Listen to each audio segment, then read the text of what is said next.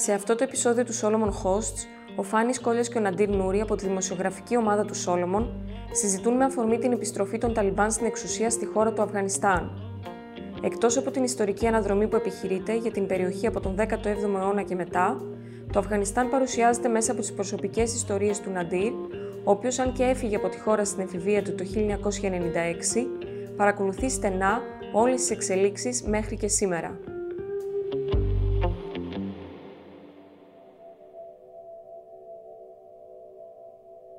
Τον 17ο και 18ο αιώνα, την κυριαρχία στην περιοχή της Ινδίας είχε η Μογγολική Αυτοκρατορία και εκεί δραστηριοποιούνταν η Αγγλική και η Ολλανδική Εταιρεία Ανατολικών Ινδιών. Μετά από πολλές εμπορικές και όχι μόνο διαφορές μεταξύ τους, αποφάσισαν ότι η Αγγλική Εταιρεία θα αναλάβει την κλωστοϊφαντουργία και η Ολλανδική Εταιρεία τα μπαχαρικά. Αν και στην αρχή τα μπαχαρικά ήταν πιο επικερδής δραστηριότητα, η Αγγλική Εταιρεία ανέπτυξε πολύ την κλωστοϊφαντουργία, με αποτέλεσμα και την ανάπτυξη της ίδιας της Αγγλικής Εταιρείας.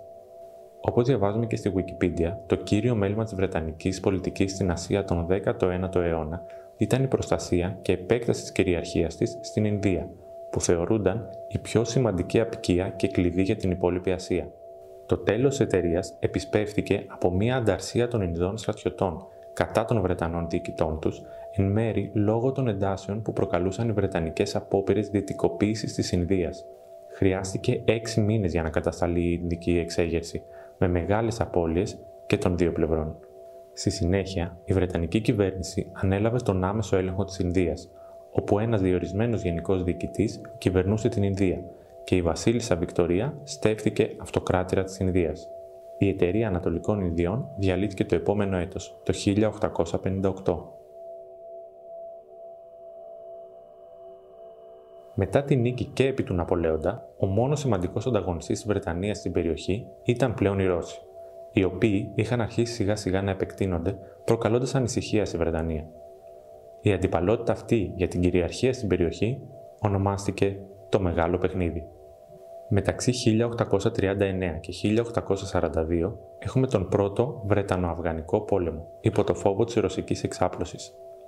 Η πρώτη απόπειρα των Βρετανών να μπουν στο Αφγανιστάν για να αποτρέψουν τη ρωσική επέκταση ήταν σκέτη αποτυχία. Η δεύτερη απόπειρα όμως έγινε το 1878 και κράτησε για 2 χρόνια. Ο πόλεμος αυτός κατέληξε στη Συμφωνία Γκανταμάκ. Οι Βρετανοί ανέλαβαν την εξωτερική πολιτική του Αφγανιστάν και ως αντάλλαγμα προστάτευαν τη χώρα από τους Ρώσους. Οι επόμενες 2 δεκαετίες κύλησαν ομαλά για τη σχέση μεταξύ των Βρετανών και του Αφγανιστάν. Το 1901 όμως, που πεθαίνει ο τότε εμίρ στο Αφγανιστάν, Αμπντούρ Ραχμάν Χαρ, ξεκινάει η προετοιμασία για την ανεξαρτησία του Αφγανιστάν, η οποία επιτυγχάνεται τελικά το 1919, με τον Αμανουλάχ Χαν, φίλο της Σοβιετικής Ένωσης, να αναλαμβάνει τα ηνία της χώρας. Κάποια στιγμή κοντά στις 15 Αυγούστου, λίγο αφού είχαν μπει οι Ταλιμπάν στην Καμπούλ, είχαμε βγει για μια μπύρα στο μοναστηράκι και πιάσαμε την κουβέντα για όσα συνέβαιναν εκείνες τις μέρες στο Αφγανιστάν. Και είπαμε πως ίσως να είχε ένα νόημα να κάναμε μια κουβέντα για την όλη κατάσταση και να την ηχογραφούσαμε. Αυτό βέβαια προέκυψε σαν ανάγκη γιατί αυτές τις μέρες, ειδικά αυτές τις μέρες, πολλοί κόσμος που δεν γνωρίζει σε βάθος κάποια πράγματα άρχισε να ψάχνεται γύρω από το τι ακριβώς συμβαίνει. Ναι. Βέβαια, απ' την άλλη, εγώ αυτό που έχω παρατηρήσει είναι καμιά φορά, ρε φίλε, είναι και πολύ καλά να μην ξέρουμε πράγματα. Γιατί όταν ξέρουμε πράγματα περισσότερα, αρχίζουμε και ταλαιπωριούμαστε περισσότερο στην καθημερινότητά μας, στο να συγκεντρωθούμε στα πράγματα και ψυχολογικά και πρακτικά δεν βοηθάει. Διότι η πράξη προέρχεται από τη σκέψη. Δηλαδή πριν πας να κάνεις κάτι, το έχεις σκεφτεί. Εκτός αν είναι το κάτι αυθόρμητο, που θα κάνεις το χέρι σου, θα κουνήσεις. Εσύ μπαίνεις στη διαδικασία να μαθαίνεις τι συμβαίνει εκεί? Εγώ τώρα τελευταία, διότι ξέρω το παιχνίδι μπροστά που πηγαίνει, γνωρίζω τι συνέβη, έχω σταματήσει να παρακολουθώ τα γεγονότα. Μου λένε, καμιά φορά μου λένε οι άνθρωποι από εκεί, ξέρω εγώ, που έχω επαφές, τι συνέβαινε. Και θα δω, ας πούμε, θα δω μόνο μια εικόνα, μου φτάνει. Το ότι, ξέρω εγώ, ένας άνθρωπος σκοτώνει τον άνθρωπο, έτσι είναι αφορμή. Δηλαδή δεν πρέπει να... Δεν θέλω να πάω να δω, ξέρω εγώ, με ποια λεπτομέρεια και πώς το σκότωσε, ξέρω εγώ, ή πώς εκτέλεσε το άλλο. Η πράξη αυτή του άνθρωπο σκοτώνει άνθρωπο τελείωσε για μένα. Από εκεί και πέρα οι λεπτομέρειες νομίζω δεν χρειάζονται κιόλας. Να ξέρει κανείς. Φίλε, το Αφγανιστάν, τουλάχιστον τώρα τα τελευταία 40 χρόνια είναι μια συνεχόμενη εμπόλεμη ζώνη. Δηλαδή από την εισβολή της Σοβιετικής Ένωσης μέχρι σήμερα, είναι από το 1979 μέχρι 21. Πόσο είναι 1979? 42 χρόνια. Και δυστυχώς διότι ο πόλεμος δεν είναι και μεταξύ των Αφγανών, για να πούμε την αλήθεια. Είναι άλλον ο πόλεμος, αλλά τα πληρώνει ο αφγανικός λαός. Εσύ έζησες πόλεμο στο Αφγανιστάν? Εγώ μέχρι το 1996 ήμουν στο Αφγανιστάν. Μέχρι την εισβολή των Ταλιμπάν, που σε μας ήταν κοντά στην επαρχία που ζούσα εκεί. Είχαν μπει, ο κόσμος είχαν φοβηθεί. Τότε ήταν όπως βλέπουμε τώρα, άνθρωποι να προσπαθήσουν να φύγουν, διότι αυτοί παίρνανε τότε αντάρτες. Στρατολογούσαν παιδιά, ξέρω εγώ, από 14 και άνω, ως αντάρτες για να μπορούσαν να πολεμήσουν, ξέρω εγώ, για το στόχο τους, ξέρω, τους Μουτζαχεντίν, ξέρω εγώ, τις υποτιθέμενες αντάρτες, ξέρω εγώ, τότε αυτοί που πολεμήσανε ενάντια στη Σοβιετική Ένωση. Και τότε ήρθε η Ταλιμπάν ως αντίδοτο, ξέρω εγώ, για την κατάσταση του Αφγανιστάν, για να φέρει μια ισορροπία στο Αφγανιστάν, και ήταν ο στόχος να πολεμήσει τους Μουτζαχεντίν. Διότι οι Μουτζαχεντίν μεταξύ τους είχαν τότε εμφύλιο, εφόσον είχαν διώξει την Σοβιετική Ένωση. Μετά δεν βρίσκανε, ξέρω, μεταξύ τους ποιος θα κάτσει στην εξουσία, θα είναι ο κυρίαρχος. Και αυτό το λόγο είχε ξεκινήσει ο εμφύλιος. Μεταξύ τους συγκρούσεις, ξέρω. Μπαίνει τότε η Ταλιμπάν ως αντίδοτο, ξέρω εγώ, ότι να μπορέσει να ισορροπήσει τα πράγματα και να κάτσει να βρει μια καλύτερη κατάσταση για το Αφγανιστάν. Και τότε ήταν που έφυγα εγώ. Στην αρχή, βέβαια, ο κόσμος ήταν υπέρ του Ταλιμπάν, έτσι. Ναι, γιατί το Ταλιμπάν δεν ήταν άγνωστο ως τότε. Δεν ήταν κάτι γνωστό όπως το γνωρίζουμε το Ταλιμπάν, ας πούμε, ως μια συγκεκριμένη ομάδα ανθρώπων με συγκεκριμένες δράσεις και τρόπους σκέψης. Διότι τότε το Ταλιμπάν, όταν ήρθε η λέξη, η έννοια του Ταλιμπάν, όταν ήρθε αυτό το Ταλιμπάν, σημαίνει μαθητής. Ο κόσμος περίμεναν, ξέρω εγώ, να βλέπουν ανθρώπους μορφωμένους με άλλη διάσταση του νου, με άλλη αντίληψη για τη ζωή και για τα πράγματα, ξέρω εγώ, για το Αφγανιστάν. Το οποίο απλά ήταν ένα τίτλο, επί της ουσίας δεν υπήρχε.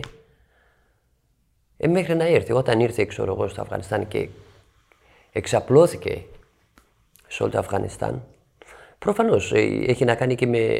Δηλαδή, υπάρχουν ομάδες ανθρώπων οι οποίοι το θέλαν αυτή τη συγκεκριμένη. Είτε ήταν λόγω φυλής, είτε ήταν λόγω δόγματος, είτε ήταν whatever, πολιτικής επιλογής. Αλλά υπήρχαν άνθρωποι οι οποίοι, ξέρω εγώ, που δεν θέλανε. Που ήταν είτε λόγω διαφορετικής φυλής, λόγω διαφορετικού δόγματος στη θρησκεία, λόγω διαφορετικού τρόπου ζωής και αντίληψης για τη ζωή. Ας πούμε, εγώ θυμάμαι στην δική μου οικογένεια, πριν την εισβολή των Ταλιμπάν, ο τρόπος ζωής για μένα μ' άρεσε. Δεν ήταν άσχημο, δεν υπήρχε ο διαχωρισμός μεταξύ, ξέρω εγώ, φύλου. Δηλαδή στην οικογένεια, ή ξέρω εγώ, βγαίναμε έξω, ξέρω εγώ, ακόμη και στο τζαμί που βγαίνανε, όλοι μαζί καθόντουσαν. Δεν υπήρχε αυτό το πράγμα. Μέχρι όταν ήρθαν οι Ταλιμπάν, είδαμε τελείως διαφορετικό πρόσωπο, διαφορετικά πράγματα. Ήσασταν καλά και επί Σοβιετικής Ένωσης ή επί Μουτζαχεντίν?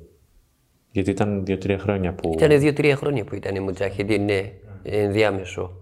Και τότε είχαμε, ναι, τον. Ποιος ήταν ο πρόεδρος, ο Νατζιμπουλάχ ήταν. Ο Νατζιμπουλάχ που τον κρέμασαν οι Ταλιμπάν, ξέρω εγώ, στο αεροδρόμιο του Καμπούλ.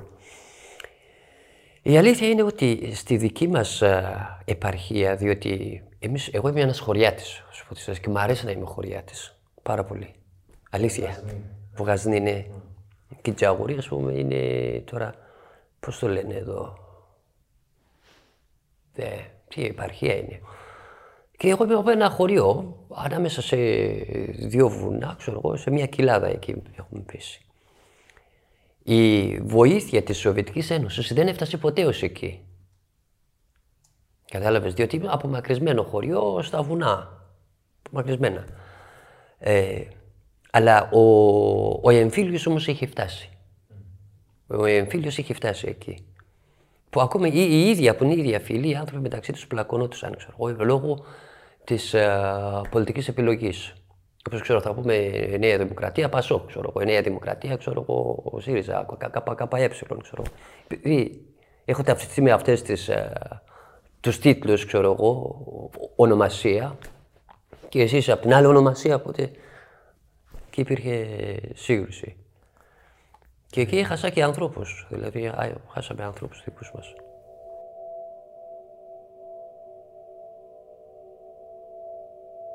Μετά από την ανεξαρτησία από τους Βρετανούς, ο Αμανουλάχ μένει στην εξουσία μέχρι το 1929, όπου παραδίδει το θρόνο του στον αδερφό του, Ιναγιατουλάχ Χαν. Αυτός κατάφερε να βασιλέψει για 3 μόλις ημέρες και ο λόγος ήταν ο αντάρτης Χαμπιμπουλάχ Καλακανί, που τελικά βασίλεψε από τον Ιανουάριο ως τον Οκτώβριο του 1929. Τότε, ο Μοχάμεντ Ναντίρ Σαχ, υπουργός πολέμου επί Αμανουλάχ, επιστρέφει και ρίχνει τον Καλακανί και αναλαμβάνει τη βασιλεία μέχρι το 1933, όταν και παρέδωσε στο γιο του και τελευταίο βασιλιά του Αφγανιστάν, Μοχάμεντ Ζαχίρ Σαχ. Ο Ζαχίρ Σαχ βασιλεύει από το 1933 ως το 1973, όταν ο ξάδερφός του, Νταούντ Χαν, κάνει πραξικόπημα, τη στιγμή που ο βασιλιάς Ζαχίρ Σαχ βρίσκεται στην Ιταλία, σε χειρουργική οφθαλμολογική επέμβαση και θεραπεία για την οσφιαλγία. Πρόεδρος λοιπόν αναλαμβάνει ο Νταούντ Χαν, ως το 1978 όμως και την Απριλιανή Επανάσταση. Τότε αναλαμβάνουν ο Ταρακί μαζί με τον Αμίν, με τον δεύτερο, μετά από λίγο καιρό, να διατάζει την εκτέλεση του Ταρακί και να αναλαμβάνει την προεδρία. Όχι για πολύ όμως, καθώς οι Ρώσοι και οι KGB μπαίνουν στο Αφγανιστάν και σκοτώνουν τον Αμίν. Και κάπου εδώ ξεκινάει η ιστορία που όλοι λίγο πολύ γνωρίζουμε ήδη. Η Ρωσία έχει μπει πλέον στο Αφγανιστάν και οι Αφγανοί που έχουν φύγει ως πρόσφυγες στο Πακιστάν αρχίζουν και οργανώνονται για να διώξουν τους Ρώσους. Πώς θα το καταφέρουν όμως χωρίς καθόλου πόρους στη διάθεσή τους? Εδώ είναι που εμφανίζονται οι ΗΠΑ και η CIA, βοηθώντας τους Αφγανούς αντάρτες ή αλλιώς Μουτζαχεντίν. Τους γεμίζουν με χρήματα και όπλα. Πολλά χρήματα και πολλά όπλα. Για τα επόμενα 10 χρόνια οι μάχες είναι συνεχείς, μέχρι το 1989, όπου οι Μουτζαχεντίν καταφέρουν να διώξουν τους Ρώσους από το Αφγανιστάν. Την εξουσία αναλαμβάνει ο Νατζιμπουλάχ, επίσης κομμουνιστής. Μέχρι το 1992 όμως, όπου οι Μουτζαχεντίν μπαίνουν στην Καμπούλ, και εκεί που θα πίστευε κανείς ότι επιτέλους το Αφγανιστάν θα δει καλύτερες και ειρηνικές μέρες από εδώ και πέρα, ξεκινάει ο εμφύλιος. Οι Μουτζαχεντίν είναι διαιρεμένοι σε 2 βασικά στρατόπεδα. Το ένα διοικείται από τον Μασούντ, κρατήστε αυτό το όνομα, που είναι από τη φυλή Τατζίκ, και το άλλο από τον Χεκματιάρ, που είναι από τη φυλή Παστούν. Όσο αυτά τα 2 στρατόπεδα πολεμούν μεταξύ τους για το ποιος θα αναλάβει την εξουσία τώρα που τους έδιωξαν όλους, μια άλλη ομάδα αρχίζει και αναπτύσσεται στο Πακιστάν. Οι Ταλιμπάν, ή αλλιώς μαθητές. Στόχο των Ταλιμπάν να σταματήσουν τον εμφύλιο μεταξύ των Μουτζαχεντίν και να φέρουν ειρήνη και δικαιοσύνη στη χώρα, όπως δήλωναν. Ο κόσμος έχει τόση πολύ ανάγκη την ειρήνη που οι Ταλιμπάν φαντάζουν ήρωες στα μάτια τους. Οι Αφγανοί ακολουθούν τους Ταλιμπάν σαν τρελοί. Η οργάνωση μεγαλώνει γρήγορα και κατακτά το ένα έδαφος μετά το άλλο. Το 1996 μπαίνουν στην Καμπούλ και αναλαμβάνουν την εξουσία μέχρι και το 2001. Το πρώτο πράγμα που έκαναν αυτοί που θα έφεραν ειρήνη και δικαιοσύνη ήταν να εμποδίσουν τη φυγή του πρώην Προέδρου Νατζιμπουλάχ, ο οποίος είχε κάνει έκκληση στον ΟΗΕ για αμνηστία, και να τον εκτελέσουν. Τα μίντια πάντως επικεντρώνονται στη ζωή στην Καμπούλ. Όλες αυτές οι εικόνες που βλέπουμε επί βασιλεία, Σοβιετικής Ένωσης και κομμουνισμού είναι η ζωή στην Καμπούλ. Η ζωή στην επαρχία ήταν ίδια. Κοίταξε, αυτό σου είπα προηγουμένως. Στο χωριό εκεί που ζούσαμε εμείς, Ήταν ελεύθερα. Πραγματικά, εγώ την ελευθερία, όπως εκφράζουμε εδώ στην Ελλάδα, ξέρω, στο δυτικό κόσμο, εγώ δεν νιώθω την ελευθερία. Αλλά εκεί όμως είχα την αίσθηση ελευθερίας. Εκεί ήταν πραγματικός, η ζωή ήταν ελεύθερη. Τα παιδιά χορεύανε. Και τα κορίτσια και τα αγόρια. Δηλαδή μέχρι σε μια ηλικία. Μετά ξέρω εγώ, αλλά όχι έτσι ξέρω εγώ να είχαν κλαμπ, δεν είχαν κλαμπ. Μουσική υπήρχε. Και οι γυναίκες τραγουδούσανε. Και οι άντρες τραγουδούσανε. Και παίζανε μουσικά όργανα. Στο σπίτι, ξέρω εγώ, στο τραπέζι, όλοι μαζί καθόμασταν και τρώγαμε. Ακόμα και βγαίναμε έξω, ξέρω εγώ. Όλοι ήταν μαζί. Δεν έβλεπα μπουρκα εγώ καταρχάς. Δεν είδα ποτέ μου μπουρκα. Εγώ προσωπικά για να δω μπουρκα στο Αφγανιστάν φορεμένη σε μια γυναίκα να φοράει, δεν είδα στην εποχή μου. Ούτε στο χωριό μου ποτέ.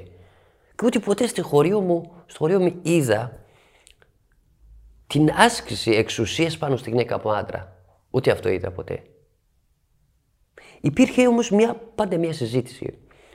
Και περισσότερο μέσα στο σπίτι του κυρίαρχο ρόλο είχε η γυναίκα. Δηλαδή, τι θα πάρουμε, τι θα φάμε, τι χρειάζεται, τι δεν χρειάζεται. Ξέρω εγώ, αν έχουμε κάτι στο σπίτι ή όχι, όλα αυτά ήταν στα χέρια της γυναίκας. Ο άντρας ήταν, ξέρω, να πάει να κουβαλάει έξω. Πάει, ξέρω εγώ, να οργώσει τη γη, πάει να φέρει, ξέρω εγώ, ξύλα, πάει να φέρει νερό. Οπότε χρειαζόταν, ξέρω εγώ, λίγο παραπάνω δύναμη, ξέρω εγώ, σωματική δύναμη. Και αυτό, όχι επί την επιλογή, ξέρω εγώ, του άντρα, ότι εσύ κάθεσαι και θα κάνεις. Έτσι ήτανε. Έτσι ήτανε. Και δεν ήταν στενάχωρα αυτό. Δηλαδή, δεν υπήρχε κάποιο αίσθηση πίεσης, ξέρω εγώ. Οι γυναίκες επίσης και βγαίνανε και έξω, και οι γυναίκες. Όταν έβλεπε, ξέρω εγώ, υπάρχει ανάγκη, ξέρω εγώ, ο άντρας μου, ξέρω εγώ, είναι έξω και κάνει κάποιες δουλειές που έχει ανάγκη, πήγαινε και η γυναίκα του βοηθούσε. Έβλεπε, ξέρω εγώ, ο άντρας, ξέρω εγώ, η γυναίκα μου, ξέρω εγώ, αυτή τη στιγμή πλένει ρούχα και χρειάζεται βοήθεια. Και πήγαινε ο άντρας, βοηθούσε, ξέρω εγώ, τη γυναίκα να πλένουν μαζί τα ρούχα.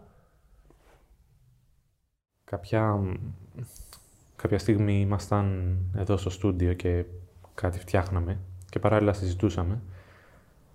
Δεν θυμάμαι πώς έφτασε τώρα εκεί η συζήτηση, αλλά θυμάμαι και μου είχε κάνει τρομερή εντύπωση ότι σαν παιδιά βγαίνατε το πρωί να παίξετε και μαζεύατε για παιχνίδι τους κάλικες από τις σφαίρες.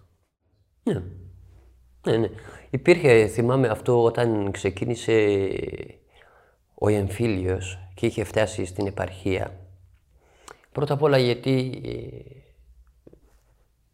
εμένα η οικογένεια μου ανήκανε σε μια συγκεκριμένη πολιτική, ξέρω εγώ, ομάδα, που η οποία ακόμα ζει και ήταν το κόμμα που ζήταγε ελευθερία και παιδεία για όλους, που λέγεται Βαχτάτ, ενότητα, Βαχτάτ Ισλάμι. Ήταν το κόμμα της ενότητας, αυτό ήταν η ονομασία. Βέβαια, έχω χάσει εκεί θείος, παππούς, άλλος θείος, 2-3 θείος έχω χάσει. Ήταν μέλη του κόμματος δηλαδή. Ναι. Αυτή ήταν και σαν φαμίλια, ξέρω εγώ, που λέει, ξέρω εγώ, όταν Νούρι, το επίθετο, έρχεται από συγκεκριμένη οικογένεια, όπως είναι και εδώ. Όλοι αυτοί ήταν μια συγκεκριμένη, ανήκανε σε αυτή την παράταξη. Τότε που είχαν έρθει, το εμφύλιο είχε φτάσει στο χωριό εκεί, δεν καθόμασταν πρώτα απ' όλα μπροστά στο παράθυρο. Και όλοι καθόμασταν από πλάι, διότι είχαν ρίξει πολλές φορές τις σφαίρες. Θυμάμαι τα τζάμια τρυπημένα, τους τοίχους μέσα στο σπίτι, ξέρω εγώ, που να έχουν τρυπήσει, ξέρω εγώ, οι σφαίρες να έχουν μπει μέσα. Και επίσης, ξέρω εγώ, ρίχνανε και οι άνθρωποι που βγαίνανε έξω, επίσης ρίχνανε. Επειδή χτυπούσαν και ξέρανε τα σπίτια, ρίχνανε. Βέβαια, εμείς μαζεύαμε τις κάλικες τις επόμενες μέρες, κάναμε ένα κύκλο στη μέση μια γραμμή και παίζαμε, ξέρω εγώ. Παιδιά ήμασταν. Δεν είχαμε αυτή όμως την αίσθηση του φόβου. Ναι, συνέβη αυτό. Το παιδί, ρε παιδί μου, ένα παιχνίδι βλέπει μπροστά του, παίζει εκείνη τη στιγμή. Αλλά πόσο τραυματικό μπορεί να είναι τελικά για ένα παιδί το να παίζει με τις σφαίρες που χθες είχαν πέσει στο σπίτι του. Θυμάμαι επίσης, και τι ήταν άλλα από τα παιχνίδια, ξέρω εγώ. Μαζεύαμε και τις σφαίρες, ρε παιδί μου. Η σφαίρα που έχει χτυπήσει, ξέρω, σε ένα τοίχο, σε μια λάσπη που έχει χωθεί.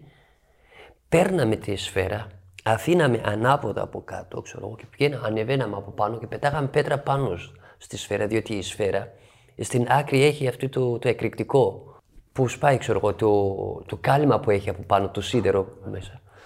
Πετάγαμε για να βγάλουμε, ξέρω εγώ, το κάλυμα της σφαίρας για να μπορέσουμε να χρησιμοποιήσουμε το μέταλλο μέσα, που είναι πολύ σκληρό κιόλας. Από αυτό φτιάχναμε, ξέρω εγώ, μαχαίρια φτιάχναμε, ξέρω εγώ, διάφορα είδη, ξέρω εγώ, που χρειαζόταν στο σπίτι. Μετά από αυτό. Και θυμάμαι ένα παιδί που είχε χάσει το μάτι του. Διότι αυτό άμα χτυπήσει, ξέρω εγώ, η σφαίρα, ξέρω εγώ, σε μια πέτρα ή σε ένα σίδερο, όχι ο κάλικας έχει μείνει. Η σφαίρα θα κραγεί πάλι. Γιατί έχει κάνει έκρηξη. Εκεί κάτι που κάνει έκρηξη, φίλε. Και από αυτό, επειδή είχε ρίξει αυτός έτσι την πέτρα και σηκώθηκε η σφαίρα, το πήρε έτσι στο μάτι και το τύφλωσε.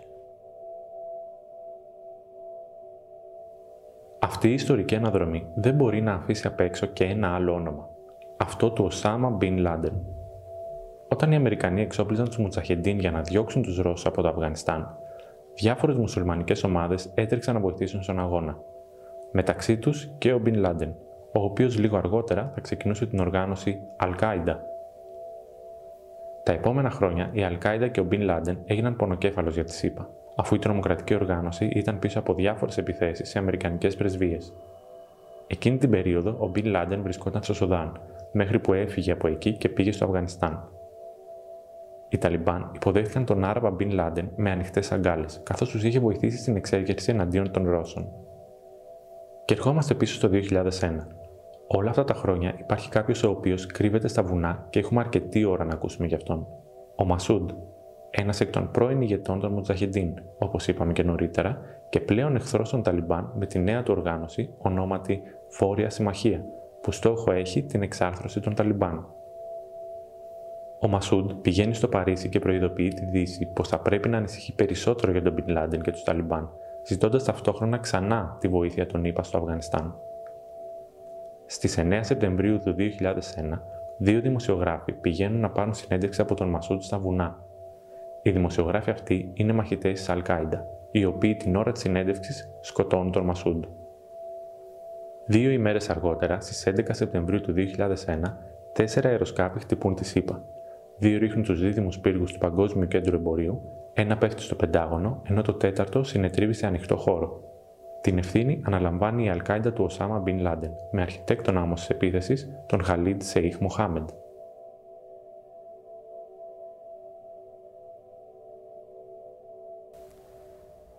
Οπότε, μόλις το 1996 μπήκαν οι Ταλιμπάν, εσύ έφυγες.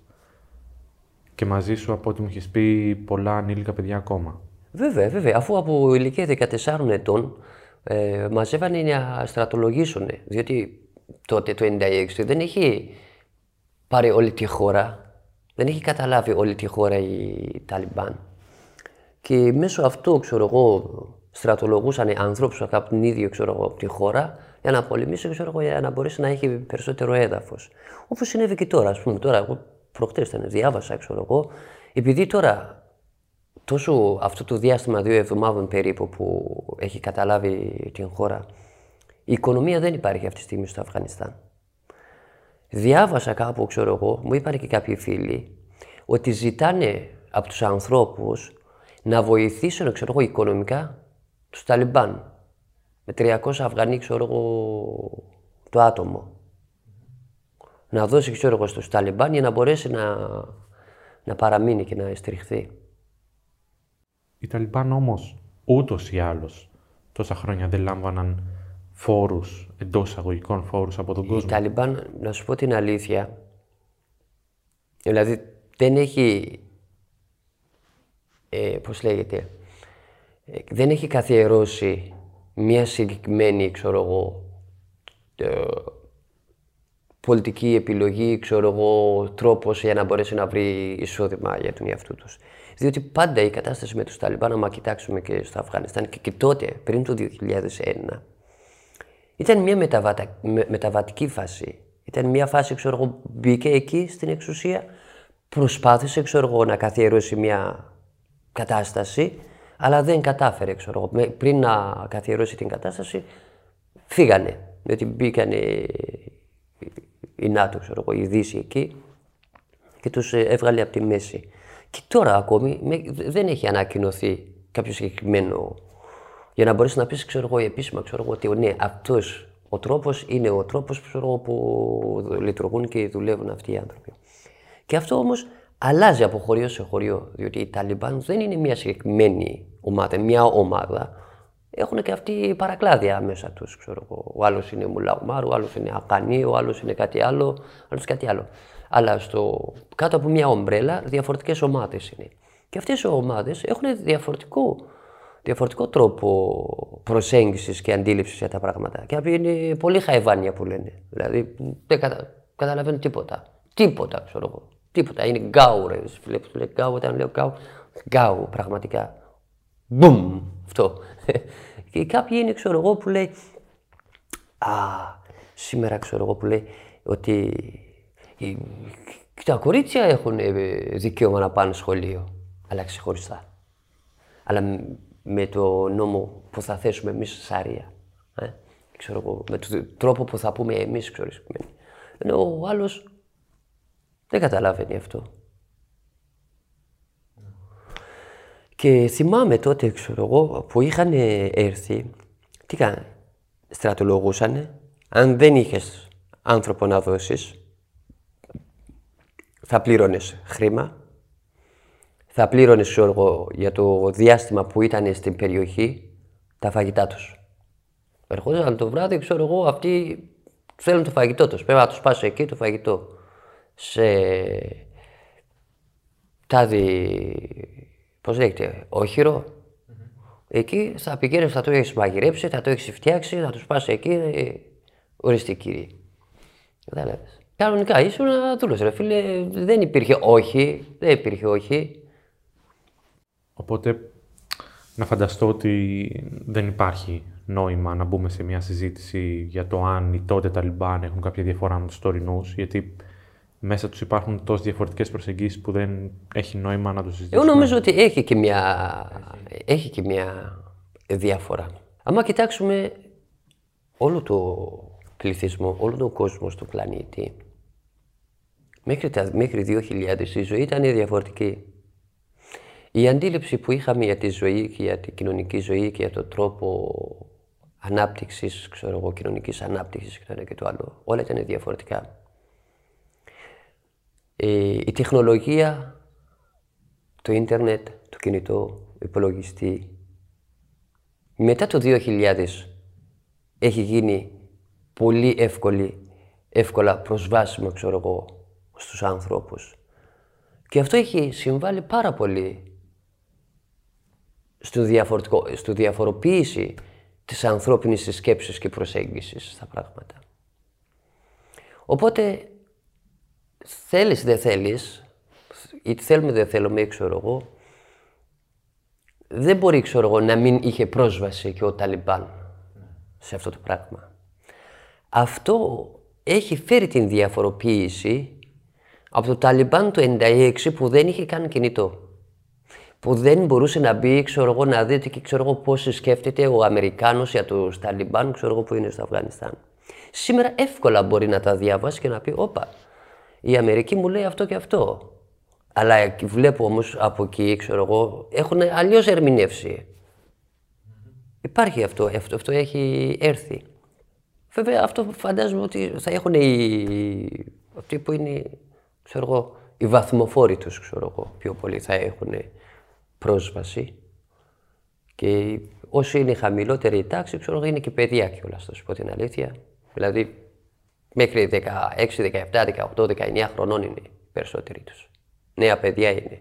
Δηλαδή, ακόμα δεν έχει διαμορφώσει εικόνα για την δική του ύπαρξη. Δηλαδή, ποιος είμαι, who am I, τι κάνω εγώ. Δεν έχει διαμορφώσει ακόμη. Και βέβαια και αυτοί εκμεταλλεύονται από αυτούς οι οποίοι καταλαβαίνουν, όπως ο Μουλά Μπραντάρ, ξέρω εγώ, ποιος κάνει και διαπραγμάτευση. Από αυτή την άποψη υπάρχει μια διαφοροποίηση μεταξύ του Ταλιμπάν το τότε και τώρα. Άρα είναι η πρόσβαση στην πληροφορία. Έχει πρόσβαση στην πληροφορία. Όσο περισσότερες πληροφορίες έχεις, τόσο πιο ευέλικτος είσαι στα πράγματα.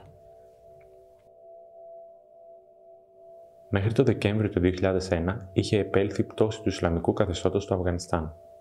Και τότε μια νέα εποχή ξεκίνησε. CIA και FBI αλληλοκατηγορούνται ότι δεν είχαν σωστό σύστημα ανταλλαγής πληροφοριών, κάτι που θα μπορούσε να έχει αποτρέψει τις επιθέσεις της 11 Σεπτεμβρίου του 2001.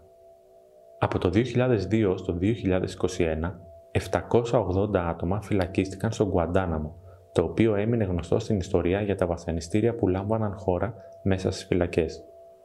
Από αυτούς τους 780 ανθρώπους, οι 740 απελευθερώθηκαν από τις 3 τελευταίες κυβερνήσεις των ΗΠΑ, ενώ από τους 40 που παραμένουν έγκλειστοι, μόνο 2 έχουν καταδικαστεί. Επί της προεδρίας του George Bush δίνεται προφορική έγκριση ώστε η NSA, η Υπηρεσία Εθνικής Ασφάλειας δηλαδή, να μπορεί να χρησιμοποιήσει το Stellar Wind, ένα πρόγραμμα παρακολούθησης χωρίς ένταλμα, που συνέλεγε τεράστιους όγκους μεταδεδομένων και περιεχομένου, τόσο στο εξωτερικό όσο και στο εσωτερικό των ΗΠΑ, μέσα και από συνεργασίες με εταιρείες τηλεπικοινωνιών. Με απλά λόγια, οι αρχές μπορούσαν να μπουκάρουν με το έτσι θέλω στο σπίτι οποιοδήποτε θεωρούσαν ύποπτο, με τους μουσουλμάνους Αμερικανούς πολίτες να βρίσκονται συνεχώς στο στόχαστρο. Και ερχόμαστε στο 2003, όπου οι ΗΠΑ αποφασίζουν από το πουθενά ότι το Ιράκ συνεργάζεται με την Αλ-Κάιντα, ο Σαντάμ Χουσέιν καλύπτει τον Μπιν Λάντεν και ότι μαζί σχεδιάζουν επίθεση στη ΣΥΠΑ με όπλα μαζικής καταστροφής που έχει στην κατοχή του ο Σαντάμ Χουσέιν. Γιατί από το πουθενά? Γιατί το μοναδικό στοιχείο που υπήρχε ήταν η ομολογία ενός κρατουμένου, του Ιμπν Σεϊχ Χαλίμπι, τον οποίο βασάνιζαν οι Αμερικάνοι. Αφού ολοκληρώθηκε ο πόλεμος που είχε ως αποτέλεσμα 4.400 νεκρούς Αμερικανούς στρατιώτες και περίπου 200.000 νεκρούς Ιρακινούς πολίτες, οι επιθεωρητές του Οργανισμού Ηνωμένων Εθνών αποφάνθηκαν ότι δεν βρήκαν κανένα στοιχείο για κατοχή όπλων μαζικής καταστροφής από το Ιράκ. Όταν μάλιστα ο Ιμπν Σεϊχ Χαλίμπι ρωτήθηκε αργότερα γιατί είπε ψέματα, απάντησε «Με βασανίζατε. Είπα απλά αυτό που θέλατε να ακούσετε». Πιστεύετε λοιπόν ότι η εισβολή των ΗΠΑ στο Ιράκ δεν επιβεβαίωσε μόνο το αφήγημα του Μπιν Λάντεν ότι οι ΗΠΑ και η Δύση πολεμούσαν το Ισλάμ εισβάλλοντας και καταλαμβάνοντας μουσουλμανικές χώρες, αλλά σε συνδυασμό και με τις εικόνες που κυκλοφόρησαν αργότερα από τα βασανιστήρια Ιρακινών εκμαλώτων από Αμερικανούς στρατιώτες στις φυλακές Αμπού Γκράιμπ, το αφήγημα ότι οι ΗΠΑ ήθελαν να απελευθερώσουν το Ιράκ υποβαθμίστηκε πλήρως. Κάπως έτσι, λίγο καιρό αργότερα, οι Ταλιμπάν ξεκινούν την αντεπίθεση και οι ΗΠΑ βρίσκονται πλέον σε 2 πολέμους ταυτόχρονα. Παρ' όλα αυτά, η κουβέντα που γίνεται για τους Ταλιμπάν δεν επικεντρώνεται στο πώς αυτοί δημιουργήθηκαν. Ξέρεις, ένα δημιούργημα των Αμερικανών είναι για να ρίξουν τη Σοβιετική Ένωση. Πρώτα, με τους Μουτζαχεντίν και μετά, ακολούθησαν και οι Ταλιμπάν. Η Αμερική είναι ένα στρατόπεδο των εκείνων οι οποίοι πάντα είχαν την εξουσία. Ο δυτικός κόσμος, Αγγλία, Γαλλία, Γερμανία, Ισπανία, είναι αυτές οι χώρες. Και η Αμερική είναι ακόμη στρατόπεδό τους. Γιατί όμως, θέλω να πω, γιατί η Δύση θέλει να εμπλακεί τόσο πολύ στην περιοχή? Ανέκαθεν, αυτό ήταν το μεγάλο παιχνίδι, έτσι. Ποιος θα κουμαντάρει την περιοχή? Έχει γεωγραφική σημασία το Αφγανιστάν εκεί, διότι στο σημείο που βρίσκεται συνορεύει μεταξύ πολλών χωρών και ενώνει πολλές χώρες στη Μέση Ανατολή, ξέρω εγώ εκεί. Βέβαια, το Αφγανιστάν λέγεται και για αυτούς η καρδιά της Ασίας. Έτσι λέγεται. Η καρδιά της είναι του χτύπους της Ασίας, είναι το Αφγανιστάν. Γεωγραφικά έχει μεγάλη σημασία. Όποιος θα έχει το έλεγχο εκεί θα μπορεί να κομμαντάρει όλη αυτή την περιοχή γύρω-γύρω, διότι είναι εκεί στη μέση ακριβώς. Και εκτός αυτό έχει και εμπορικά, δηλαδή αν κοιτάξουμε ιστορικά παλιότερα, πάντα είχε αυτή την σημασία. Και εμπορικά από εκεί, ο δρόμος του μεταξύ περνούσε από εκεί. Αυτός ήταν ο δρόμος του μεταξύ που περνούσε. Και γι' αυτόν τον λόγο ακόμη προσπαθούν εκεί στο Αφγανιστάν να έχουν τον έλεγχο. Και αυτό έχει αποδείξει κιόλας ότι η Αμερική για να μπει εκεί στο Αφγανιστάν, για να πολεμήσει βέβαια την Σοβιετική, να αντισταθεί απέναντι στη Σοβιετική Ένωση, μπήκε στο Αφγανιστάν. Έτσι, αλλιώς, αν δεν είχε την ανάλογη σημασία, γιατί δεν πήγε από κάπου αλλού, δεν έκανε κάτι κάπου αλλού το παιχνίδι. Έβλεπε ότι εκεί είναι το σημαντικό σημείο. Εκεί μπορεί να γίνει, άμα θέλουμε την πραγματική αλλαγή. Βέβαια, αυτό θα έχει και τις επιπτώσεις της ανάλογης του σήμερα, που όποιος θα πάρει την εξουσία εκεί, θα είναι το αποτέλεσμα, ξέρω εγώ, μετά την αποχώρηση της Σοβιετικής Ένωσης από το Αφγανιστάν, θα είναι και για τον επόμενο του. Δηλαδή, αυτό θα έχει σίγουρα impact στον δυτικό τρόπο ζωής, συγκρότησης. Τώρα άκουγα σήμερα ότι οι Ταλιμπάν έχουν πάρα πολύ καλή σχέση με τους Κινέζους. Υπάρχει περίπτωση, ξέρω εγώ, εάν δημιουργηθεί κυβέρνηση Ταλιμπάν, ξέρω εγώ, ακόμα δεν έχει ανακοινωθεί ως κυβέρνηση που συζητάμε εμείς, θα έχει την στήριξη κατά κάποιο τρόπο οικονομικά της Κίνας. Μήπως και η Κίνα θέλει να παίξει το ρόλο που παίξανε οι Ρώσοι και οι Αμερικάνοι στο Αφγανιστάν. Αλλάζουν οι παίκτες δηλαδή. Δεν ξέρω, νομίζω ότι κάπως έτσι. Βέβαια και είναι και πάρα πολύ σημαντικό, διότι νομίζω αυτό είναι φανερό εδώ και πάρα πολύ καιρό. Η σχέση Ρωσία, Κίνα, Ιράν, Τουρκία. Είναι μια σχέση που φαίνεται εδώ και πάρα πολύ καιρό. Σαν να φαίνεται ότι είναι σύμμαχοι. Σαν να είναι πολύ καλοί φίλοι φαίνονται. Παρόλο που προσπαθούν, ξέρω εγώ, οι προπαγανδιστές, ξέρω εγώ, να δείξουν ότι δεν πάνε καλά μεταξύ τους, αλλά ως κοινό στόχο νομίζω που έχουν όλοι τους, νομίζω καλά πάνε. Και πιστεύω αυτοί είναι που θα παίξουν το επόμενο ρόλο στο Αφγανιστάν. Οι Κινέζοι, η Τουρκία, το Ιράν, δηλαδή η Ρωσία, έχουν κοινό στόχο. Ο στόχος, ο αντίπαλος τους ήταν ο δυτικός κόσμος. Ο δυτικός τρόπος ζωής και σκέψης. Όχι, δεν θα λέγα τρόπος ζωής, αλλά τρόπος σκέψης, της κυριαρχίας.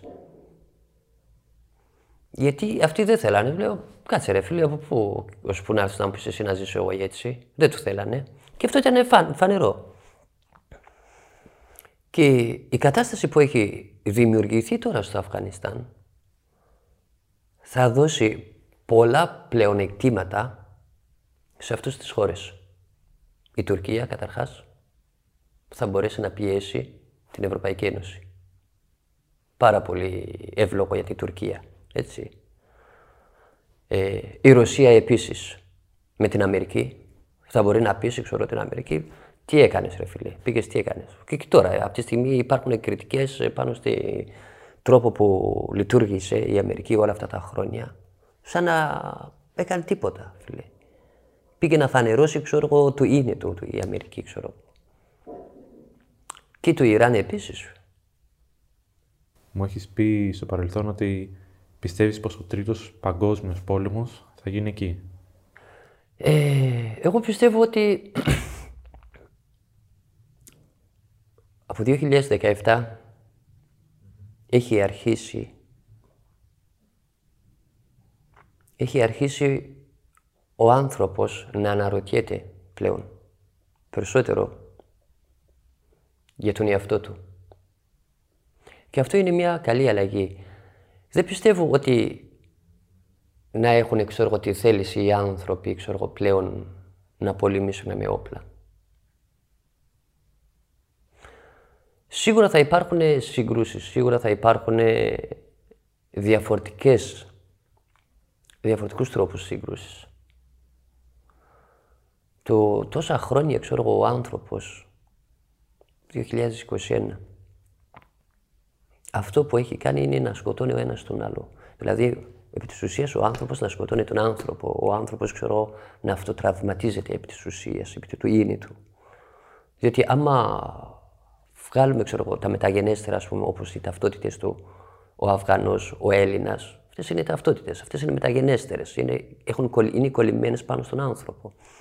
Άμα βγάλουμε αυτές και να βάλουμε στην άκρη, όχι να τις πετάξουμε, να βγάλουμε για λίγο στην άκρη, αυτό που θα σου μείνει είναι ο άνθρωπος.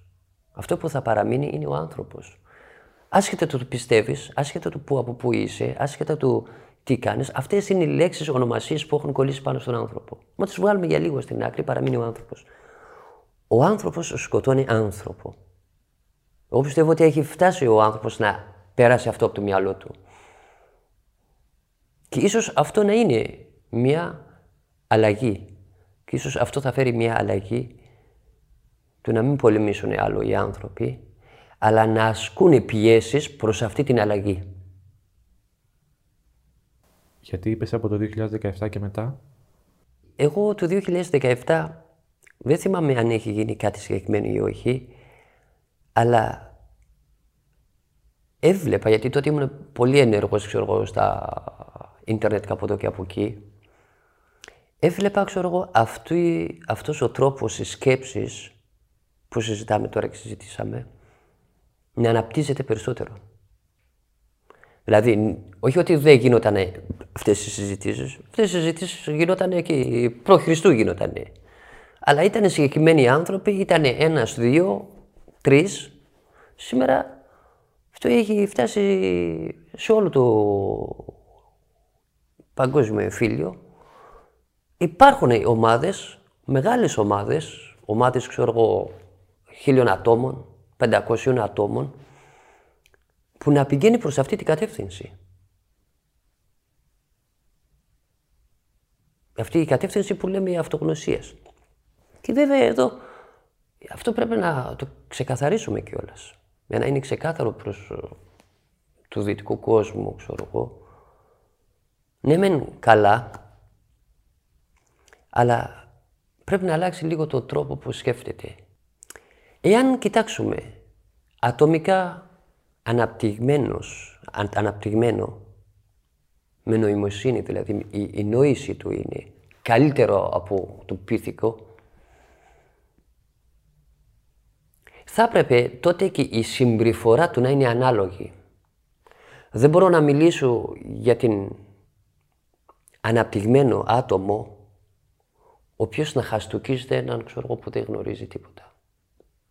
Διότι εάν αυτός που είναι αναπτυγμένος, που είναι νοήμων άνθρωπος, χαστούκίζει και συμπεριφέρεται με το χειρότερο τρόπο, τότε ίσως στην ιδέα είναι αναπτυγμένο και όχι στην πραγματικότητα. Οπότε κάπως έτσι πιστεύεις πως πάει η Δύση να φορέσει στην Ανατολή το δυτικό τρόπο ζωής? Μα εδώ ήταν ξεκάθαρο, ρε, ο δυτικός κόσμος για να πείσει τον δικό του κόσμο δεν έλεγε ότι θα πάμε να κάνουμε, ξέρω εγώ, σκοτώνουμε κόσμο. Πάμε εκεί να εκπολιτήσουμε τους ανθρώπους, να πάμε δημοκρατία εκεί. Ποια δημοκρατία? Θέλω να... Δηλαδή, αν εγώ δεν είχα ζήσει στο δυτικό κόσμο, ίσως πίστευα. Αλλά έλα εδώ όμως που 20 χρόνια ζω και το βλέπω καθημερινά. Από όλες τις πλευρές βλέπω. Πού υπάρχει η δημοκρατία? Υπάρχει δημοκρατία λόγου, έκφρασης? Όχι, ρε φίλε. Υπάρχει δημοκρατία, ξέρω εγώ, επιλογής? Όχι. Δεν υπάρχει. Σε όλα υπάρχει μια υποκρισία. Σε όλα. Σαν να λες, ξέρω εγώ, η δημοκρατία εδώ κουτσένει και πάει εκεί, θέλει να παίξει τον ωραίο, ρε φίλε. Δεν γίνεται. Αυτή είναι η υποκρισία, το οποίο, και όχι κακό για εκείνους. Αυτοί οι άνθρωποι μια φορά θα σε πιστέψουνε. Στη δεύτερη φορά, εντάξει, ακόμη. Άμα φανερωθεί, αυτός έχει χάσει. Ο δυτικός κόσμος έχει χάσει. Διότι πλέον δεν τον εμπιστεύεται κανείς.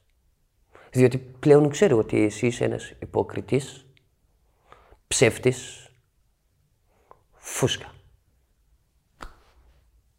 Αυτή την προσπάθεια για εκπολιτισμό τη βλέπεις και αφού φτάσουν εδώ οι πρόσφυγες μέσα π.χ. από ενταξιακά προγράμματα, ξέρεις, και από διάφορες πολιτικές τόσο στην Ελλάδα όσο και σε άλλες χώρες που υποδέχονται τους πρόσφυγες.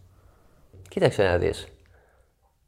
Αυτός δεν είναι ούτε δημοκρατία, ούτε πολιτισμός. Είναι η χειρότερη εικόνα που μπορεί να δείξει σε αυτούς τους ανθρώπους η Δύση. Έτσι. Αυτή τη στιγμή, αν ο πολιτισμός τι είναι?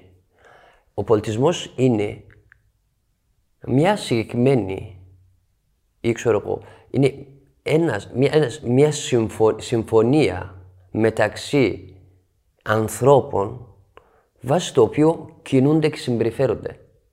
Αυτός είναι ο πολιτισμός. Έτσι. Εάν κοιτάμε, ξέρω εγώ, τη συμπεριφορά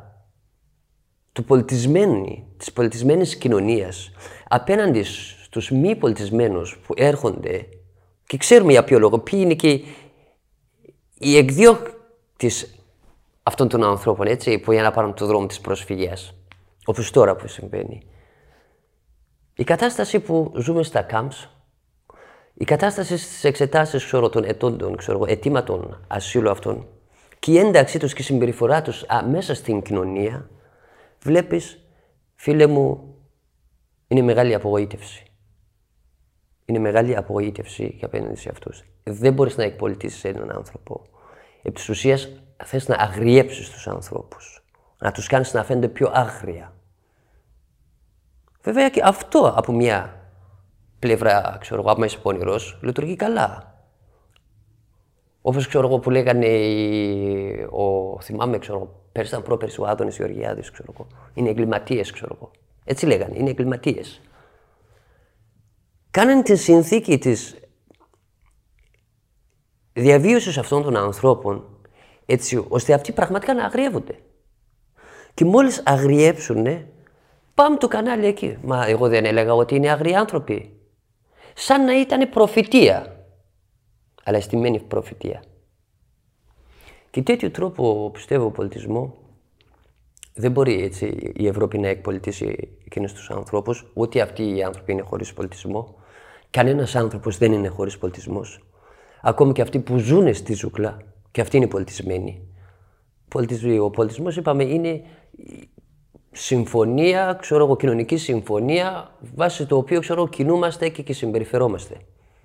Έτσι, όλοι οι άνθρωποι μεταξύ τους έχουν πολιτισμούς. Έχουν διαφορετικό πολιτισμό. Έχουν διαφορετικό τρόπο ζωής, τρόπο συμπεριφοράς, ξέρω εγώ, τρόπο που ζουνε.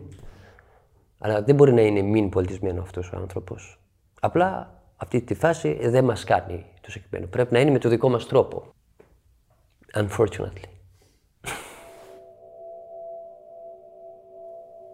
Έχουμε εξοδέψει πάνω από 600 δις δολάρια. Σε λίγο 1 τρισεκατομμύριο. Χάσαμε πάνω από 4.000 ζωές, μετρήσαμε 30.000 τραυματίες και το πιο σημαντικό, από στρατηγικής άποψης για την εθνική ασφάλεια, η Αλ-Κάιντα τώρα είναι πιο δυνατή από οποιαδήποτε στιγμή μετά το 2001. Χάσαμε το στόχο μας, είπε ο Μπαράκ Ομπάμα το 2008 σε προεκλογική του ομιλία, δηλώνοντας πως ο πόλεμος στο Ιράκ ήταν ένα λάθος και πως αν εκλεγόταν θα απέσυρε το στρατό από το Ιράκ. Όχι όμως και από το Αφγανιστάν. Μετά την ορκομοσία του, ο Μπαράκ Ομπάμα στέλνει 40.000 επιπλέον στρατιώτες στο Αφγανιστάν, φτάνοντας συνολικά τους 100.000. Η νέα προσέγγιση του Ομπάμα ήταν η αντιπανάσταση. Στόχος πλέον δεν ήταν η αποτροπή των τρομοκρατικών επιθέσεων, αλλά η πρόληψη. Επαναπροσδιορισμός δηλαδή της κοινωνίας, έτσι ώστε η ιδεολογία που οδηγεί κάποιον να γίνει εξτρεμιστής να αλλάξει. Αυτό τουλάχιστον ήταν το αίτημα των στρατηγών. Ο Τζο Μπάιντεν όμως, αντιπρόεδρος των ΗΠΑ τότε, διαφώνησε και υποστήριξε μια στρατηγική περισσότερο προσιλωμένη στην Αλ-Κάιντα. Τελικά επιλέχθηκε μια μέση λύση από τον Ομπάμα. Μέχρι το 2009, οι Ταλιμπάν συνεχίζουν να εξαπλώνονται κερδίζοντας συνεχώς έδαφος στην επαρχία. Η μέση λύση του Ομπάμα ήταν μέσα σε 18 μήνες να έχουν ξεμπερδέψει. Η πίεση μεγάλωνε, οι μάχες μεταξύ Αμερικανών και Ταλιμπάν αυξάνονταν και το αποτέλεσμα ήταν να την πληρώνει πολύ συχνά πλέον ο άμαχος πληθυσμός. Η μεγάλη δραστηριότητα των μη επαναδρομένων αεροσκαφών των ΗΠΑ οδήγησε στο να τραυματιστούν και να σκοτωθούν πάρα πολλοί απλοί πολίτες. Έτσι, όλο και περισσότερος κόσμος στρεφόταν προς τους Ταλιμπάν και εναντίον των Αμερικανών. Τον Σεπτέμβριο του 2010, η CIA ενημερώνει τον Ομπάμα ότι μάλλον έχει εντοπίσει τον Μπιν Λάντεν στο Πακιστάν. Τον Μάιο του 2011, ο στρατός των ΗΠΑ επιχειρεί και σκοτώνει τον Οσάμα Μπιν Λάντεν. Την ίδια χρονιά, ο Ομπάμα ανακοινώνει την αποχώρηση 10.000 στρατιωτών από το Αφγανιστάν ως το τέλος του χρόνου και 33.000 ακόμη μέχρι το καλοκαίρι του 2012. Στόχος μέχρι το 2014 ήταν να έχουν φύγει εντελώς οι ΗΠΑ και οι Αφγανοί στρατιώτες να αναλάβουν την ασφάλεια της χώρας τους. Εσύ είσαι εδώ τώρα 20 χρόνια σχεδόν. 20 πάνω τώρα, ένα χρόνο πάνω, ένα χρόνο κάτω, ρε φίλε. Θα τους στρογγυλέψουμε. Τι σου έχει δώσει αυτός ο εκπολιτισμός? Κοίταξε να δεις. Αυτό που θα σου πω εγώ για τη δική μου περίπτωση είναι τελείως διαφορετική και δεν μπορεί πάνω σε αυτό να βασιστεί, ξέρω εγώ, κανείς για να το εφαρμόσει ως τρόπο. Έτσι, δεν είναι ωραίο αυτό. Πρώτα απ' όλα, εγώ όταν γεννήθηκα ή προγένα, δεν είχα γράψει την ιστορία της ζωής μου να είναι έτσι. Να βρίσκομαι εδώ και να τραβώ αυτά τα πράγματα. Ούτε όταν γεννήθηκα έγραψα τη ιστορία ή τη στρατηγική της ζωής μου, ξέρω εγώ, σε 20 χρόνια που να είμαι και πώς να είμαι. Η ζωή έφερε έτσι όμως. Και απηγίνανε αιτία, ήταν για να μπορέσω να είμαι εγώ εδώ. Εγώ σε όλα αυτά τα χρόνια που έζησα στην Ευρώπη, τα τελευταία 20 χρόνια, ειδικά στην Ελλάδα, η υποκρισία που υπήρχε εδώ, η διπροσωπία που υπήρχε εδώ στην Ελλάδα, με βοήθησε πάρα πολύ. Γιατί λένε κιόλας, οι σοφοί άνθρωποι κάθεται και οι εχθροί όταν πετάνε τις πέτρες, τις μαζεύει, κάνει γύρω-γύρω το τοίχο. Κάθεται στην ηρεμία εκεί, μέσα. Με τις πέτρες που πετάνε οι άλλοι, με αυτές τις πέτρες φτιάχνει τοίχο γύρω του. Φτιάχνει σπίτι. Όλα αυτή η διπροσωπία, αυτή η υποκρισία που υπήρχε, για τον οποίο εγώ είμαι πάρα πολύ ευγνώμων. Διότι αν δεν έβλεπα αυτές τις καταστάσεις, τη ζωή έτσι, ίσως να μην ήμουνα αυτός που είναι τώρα και μιλάει έτσι. Ίσως να ήμουνα κάτι άλλο και αλλιώς. Έκανε τη ζωή για να μπορέσω να αντιληφθώ τη ζωή έξω από το κουτάκι. Όταν εννοώ κουτάκι, εννοώ αυτό που λέμε normal. Να μπορέσω να βλέπω έξω από το normal τα πράγματα. Να μπορέσω να βλέπω ότι δεν είναι ο κόσμος μόνο αυτοί που είναι normal μες στο κουτάκι. Υπάρχουν και άλλοι άνθρωποι που είναι έξω από το κουτάκι, οι οποίοι δεν συμπεριλαμβάνονται καν στο κουτάκι και στο normal. Αυτό ήταν ένα μεγάλο μάθημα για μένα. Και αυτό ξέρω εγώ, παρόλο που 25 χρόνια έχω να δω δικούς μου ανθρώπους και ζω μόνος μου, πιστεύω ήταν τα καλύτερα μαθήματα που έχω πάρει. Ήταν το ό,τι καλύτερο θα μπορούσε να συμβεί στη ζωή μου. Αλλά αυτό δεν ισχύει για όλους όμως, όπως είπα από την αρχή. Το σύστημα δεν... Τι να κάνει το σύστημα. Το σύστημα δεν έχει συμπεριφερθεί τίποτα, σε τίποτα, πουθενά. Ποιο σύστημα. Πιανού το σύστημα καταρχάς. Πιανού το σύστημα. Φαντάζεσαι τώρα, ζούμε εδώ, μιλάμε για δημοκρατία, μιλάμε για την ελευθερία, μιλάμε για αξίες του ανθρώπου, μιλάμε για τα ανθρώπινα δικαιώματα. 20 χρόνια, φίλε μου, ζω εδώ. Χαρτιά δεν έχω. Ωραίο ακούγεται. Βέβαια για μένα ωραίο ακούγεται. Διότι εγώ δεν ταυτίζομαι. Αν είχα μια ταυτότητα, ίσως μου ήταν πιο δύσκολο κιόλας. Έπρεπε να ταυτιστώ με κάτι για να κουβαλάω όλο το βάρος εκείνης της ταυτότητας. Ενώ χωρίς ταυτότητα, ελεύθερο πουλί. Αν είχες τα χαρτιά σου, πιστεύεις δεν θα έβλεπες έξω από το κουτάκι? Θα ήσουν μέσα στο κουτάκι? Θα ήμουν μέσα στο κουτάκι. Διότι αυτός είναι και ο αιτίας όλα αυτά τα χρόνια πολέμων, φίλε. Οι ταυτότητες. Εγώ ο Αφγανός, απέναντι σε σένα ο Ιρανός. Δύο ταυτότητες είναι. Είναι δύο μεταγενέστερα ονόματα που έχουν έρθει σε σένα. Εγώ ο μουσουλμάνος, εσύ ο χριστιανός. Συγκρούσεις. Μικρά εγώ. Ταυτότητες συγκρούονται. Χωρίς ταυτότητα νομίζω ότι ήταν το καλύτερο. Και χωρίς ταυτότητα δεν σημαίνει ότι εσύ δεν μπορείς. Χωρίς ταυτότητα σημαίνει ταυτόχρονα και η πηγή όλων των ταυτοτήτων. Η πηγή όλων των ταυτοτήτων. Εγώ μπορώ να είμαι και Αφγανός, μπορώ να είμαι και Έλληνας, μπορεί να είμαι και Ιρανός, μπορεί να είμαι και Μουσουλμάνος, μπορεί να είμαι και Χριστιανός, μπορεί να είμαι και Βουδιστής και μπορεί να είμαι. Ό,τι θέλω μπορώ να είμαι. Για να μην είμαι ένα συγκεκριμένο από όλα αυτά, καλύτερα δεν μην είμαι τίποτα. Το άσπρο χαρτί, πάνω στο οποίο γράφτηκαν οι λέξεις. Το άσπρο χαρτί όμως σου δημιουργεί ένα κάρο προβλήματα στην καθημερινότητά σου. Κοίτα, δημιουργούσανε προβλήματα. Έτσι, τώρα το ξέρεις και εσύ. Εγώ τα τελευταία 5 χρόνια δεν έχω χαρτιά. Αυτό τι σημαίνει? Δεν έχω δικαίωμα στην κοινωνική ζωή. Αυτό. Κατά επιλογή έχει γίνει. Όχι δική μου επιλογή, εκείνον την επιλογή. Εγώ προσπάθησα 20 χρόνια από γραφείο σε γραφείο. Και κάποια στιγμή κατάλαβα. Και μου εσύ δεν γεννήθηκες για περιφέρεσαι από γραφείο στο γραφείο. Για ποιο? Για ένα χαρτί. Ένα χαρτί, ένα κολόχαρτο. Συγγνώμη για την έκφραση. Το κατάλαβα, μου ήταν ξεκάθαρο. Εφόσον δεν θέλουν να δώσουνε, δεν το θέλω, φίλε. Τη ζωή μου θα την κάνω όμως. Περιορίστηκα στα πράγματα, αλλά it's okay. Και κατάλαβε επίσης, εμφανίζομαι μέσα σε αυτόν τον κόσμο και αυτός ο κόσμος εμφανίζεται με όλα του μέσα μου. Του να φοβάμαι κάτι, δεν έχω φόβο. Εφόσον ξεπέρασα και τον θάνατο του φόβου. Τότε ποιος άλλος φόβος, τι, δεν έχω χαρτιά επειδή δεν... Βέβαια, αν είχα χαρτιά, ίσως θα μπορούσα να βοηθήσω παραπάνω την κοινωνία. Ίσως θα μπορούσα να κάνω πράγματα παραπάνω από ό,τι μπορώ να κάνω. Αλλά δεν νομίζω ότι θα άλλαζε κάτι στη ζωή μου. Διότι αυτό το μάθημα το πήρα πλέον.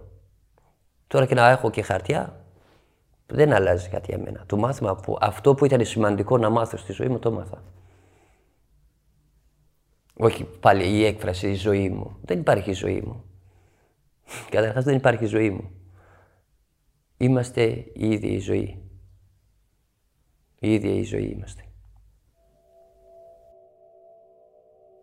Η προεδρία του Ντόναλντ Τραμπ ξεκαθαρίζει ότι δεν υπάρχει κανένας λόγος οι ΗΠΑ να βρίσκονται στο Αφγανιστάν και κάπως έτσι γίνεται ο αγαπημένος πρόεδρος των Ταλιμπάν. Τον Φεβρουάριο του 2020, οι ΗΠΑ και Ταλιμπάν υπογράφουν συμφωνία αποχώρησης των ΗΠΑ από το Αφγανιστάν μέχρι τον Μάιο του 2021. Κάποιος λείπει όμως από τη συμφωνία αυτή. Η κυβέρνηση του Αφγανιστάν. Οι Ταλιμπάν ξεκινούν επιχειρήσεις εναντίον της αφγανικής κυβέρνησης αλλά και συγκεκριμένων ανθρώπων, εκπαιδευτικών, δημοσιογράφων και γυναικών. Τον Απρίλιο του 2021, ο νέος πρόεδρος των ΗΠΑ, Τζο Μπάιντεν, ανακοινώνει ότι τελικά οι στρατιωτικές δυνάμεις θα έχουν φύγει από το Αφγανιστάν όχι μέχρι τον Μάιο, αλλά μέχρι τις 11 Σεπτεμβρίου του 2021, 20 χρόνια δηλαδή μετά την επίθεση της 11 Σεπτεμβρίου του 2001. Όσο και αν οι Αφγανοί στρατιώτες έλεγαν πως μπορούν να αντιμετωπίσουν τους Ταλιμπάν χωρίς τη βοήθεια των Αμερικανών, στις 15 Αυγούστου του 2021 οι Ταλιμπάν επιτυγχάνουν ανενόχλητη την κατάληψη της πρωτεύουσας του Αφγανικού κράτους, της Καμπούλ. Μέχρι σήμερα τα γεγονότα τρέχουν καθημερινά και πολλά από όσα εξελίσσονται παραμένουν απρόβλεπτα.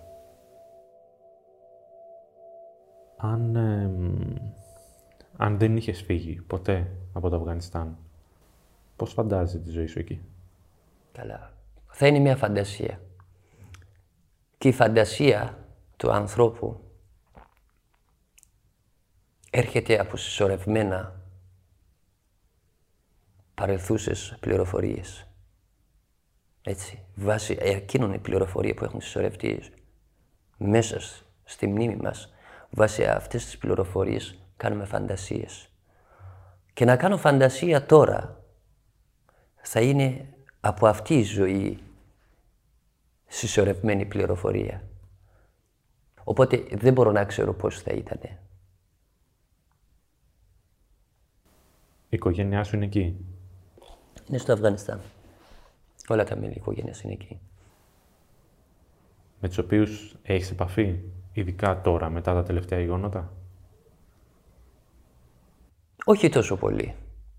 Πάντα δεν είχα τόσο μεγάλη επαφή μαζί τους. Ίσα-ίσα να ξέρουμε ότι είμαστε καλά. Okay. Διότι νομίζω και αυτό είναι μια ψευδαίσθηση. Η έννοια της οικογένειας. Είναι μια ψευδαίσθηση, ξέρω εγώ, το γιατί να συμπεριφέρουμε για μια συγκεκριμένη ομάδα ανθρώπων και να μην συμπεριφέρουμε, εξαγωνιάζουμε ανάλογα για μια άλλη ομάδα ανθρώπων. Καταλαβαίνεις τι εννοώ? Επειδή λέγεται η οικογένεια μου, πρέπει να είμαι ευαίσθητος. Γιατί να μην είμαι ευαίσθητος για μια άλλη οικογένεια επίσης? Διότι και στην ουσία τους είναι το ίδιο. Απλά εδώ βγήκε η λέξη μου ανήκεν. Αυτή πρέπει να κάνει τη διαφορά. Αυτό λέγεται ψευδαίσθηση. Και αυτό είναι το κακό που έχει συμβεί μέχρι τώρα. Δηλαδή, ο καθένας κοιτάει το δικό του. Δηλαδή, ταυτίζεται με αυτό του μου, του δικό μου, παρόλο που είναι ξεκάθαρο αυτό, έτσι, η οικογένεια μου. Άρα, εγώ δεν είμαι η οικογένεια, είναι η οικογένεια που μου ανήκει. Είναι κάτι δικό μου. Αν συμβεί κάτι σε αυτό, επειδή ανήκει σε μου, τότε θα έχει επιπτώσεις σε μένα. Διότι ο άνθρωπος ταυτίζεται με την οικογένεια, με το μεταγενέστερο του μου. Παρόλο που λέει δικό μου, εγώ δεν είμαι η οικογένεια, αυτοί μου ανήκουνε. Δεν είμαι αυτό. Αλλά έρχεται όμως, δεν ξεκαθαρίζει την δική του θέση και ταυτίζεται με το μεταγενέστερο του μου. Και εκεί χάνεται η μπάλα. Όπως η θρησκεία μου. Είπες κάτι για τη θρησκεία μου? Μα εσύ δεν είσαι η θρησκεία, βρε άνθρωπε μου. Τι ζορίζεσαι? Είπε ο άλλος κάτι, είπε. Είπε και τελείωσε. Γιατί κολλάς? Αυτό είναι που λέω ψευδαίσθηση. Στο Αφγανιστάν θα ήθελες να γυρίσεις κάποια στιγμή? Έστω να το επισκεφθείς. Να επισκεφθώ, βεβαίως. Και το Αφγανιστάν, αυτό, φίλε, δεν μπορώ να σου το πω εγώ. Δεν μπορώ να σου το πω εγώ ότι πώς θα φέρει η ζωή, η αλήθεια. Διότι δεν ξέρω τι θα γίνει σε 10 λεπτά. Ποιος ξέρει σίγουρα τι θα γίνει σε 10 λεπτά? Κανείς δεν ξέρει τι θα γίνει σε 10 λεπτά. Εγώ στο τώρα ζω, είμαι καλά. Αν δοθεί ευκαιρία, γιατί όχι? Γιατί όχι? Και πιστεύω και εκεί αυτός ο λαός χρειάζεται περισσότερο βοήθεια. Δηλαδή, όχι βοήθεια, και με τη λέξη βοήθεια δεν πάω καλά. Γιατί η λέξη βοήθεια είναι ότι, ξέρω εγώ, σου παρέχω, εγώ μπορώ, εσύ δεν μπορείς κάποια πράγματα και επειδή εγώ μπορώ και σου τα δίνω, πρέπει να είσαι ευγνώμων και ευχαριστημένος για αυτό που κάνω για σένα. Αυτή η έννοια της διαφοροποίησης μεταξύ των ανθρώπων με αυτές τις λέξεις δεν μου αρέσουν. Καλύτερα θα πω ότι, ξέρω εγώ, να κάνει, ξέρω εγώ, κανείς το χρέος που έχει ο άνθρωπος απέναντι στον άνθρωπο. Από αυτήν την πλευρά. εκείνοι οι άνθρωποι έχουν ανάγκη και αν οι υπόλοιποι, το υπόλοιπο κόσμο βλέπει την διαφορά, ξέρω εγώ, και βλέπει την ανάγκη εκείνον τον κόσμο να κάνει το χρέος τους απέναντι σε εκείνον, διότι είναι χρέος του ανθρώπου απέναντι στον άνθρωπο. Από αυτή την άποψη νομίζω, ναι, θα ήταν ωραίο να πήγαινα εκεί μια βόλτα κάποια στιγμή, ξέρω εγώ. Αλλά δεν ξέρω, όπως σου είπα, δεν έχω γράψει τη στρατηγική της ζωής μου, φίλε. Κάποιος άλλος τα γράψε. Αλλά πάλι καλά που παρέμεινα. Παρέμεινα στο τώρα. Θα έρθει τα 10 λεπτά και θα περάσει από μπροστά μου. Και εγώ θα είμαι εκεί.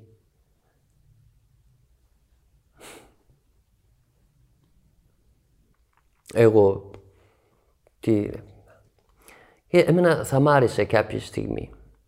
Κάποια στιγμή θα μ' άρεσε ο άνθρωπος να σκεφτόταν το χρήμα, το σπίτι, τραπέζια, υπολογιστή, επιστήμη. Όλα αυτά απορρέουν από την ανθρώπινη νόηση. Θα ήταν πολύ ωραίο εάν ο άνθρωπος ξύπναγε σε αυτήν την νόηση, κατευθείαν σε αυτήν την νόηση. Τι είναι, από πού έρχεται αυτή η νόηση. Αν πήγαινε στη πηγή αυτής της νόησης και κόλλαγε στη πηγή αυτής της νόησης, το να μάθω περισσότερο από πού έρχεται αυτή η νόηση, θα ήταν πολύ καλύτερο. Θα ήταν πολύ καλύτερο από το να σκέφτομαι στα πράγματα που απορρέουν από αυτή τη νόηση. Ο άνθρωπος έφτιαξε το χρήμα. Ο ίδιος έφτιαξε το χρήμα, ο άνθρωπος. Είναι σήμερα σκλάβος του χρήματος. Ο άνθρωπος, ξέρω εγώ, έφτιαξε την επιστήμη. Είναι ο ίδιος σκλάβος της επιστήμης. Μα όλα αυτά απορρέουν από μια νόηση, από μια πηγή. Τι καλύτερο, να μάθουμε να βρούμε τη πηγή. Φαντάσου όμως, αν φτάσει κανείς και βρει αυτή τη πηγή, μετά πόσα άλλα πράγματα μπορεί να απορρέει από αυτή τη νόηση. Διότι ο ίδιος μπορεί να είναι αυτή η ίδια η πηγή.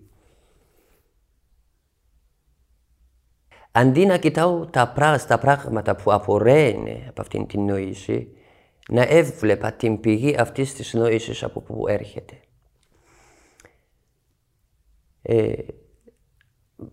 Και πολύ μ' άρεσε και αυτή η δική σου πρόταση που λες, ξέρω εγώ, αν γύρναγε ο άνθρωπος στις ρίζες του λίγο. Βέβαια, οι ρίζες του μέχρι πού είναι, ποια είναι η ρίζα του ανθρώπου. Πρέπει και αυτό να ξανακοιτάξει. Η ρίζα του ανθρώπου δεν είναι, ξέρω εγώ, τη μέρα που γεννήθηκες. Να κοιτάξεις εκείνη τη μέρα που γεννήθηκες πώς ήσουν. Τι δεν είναι η ρίζα σου. Διότι σήμερα ο κόσμος θα πει, ξέρω εγώ, θα κοιτάξει τη ρίζα μου, θα κοιτάει εκεί.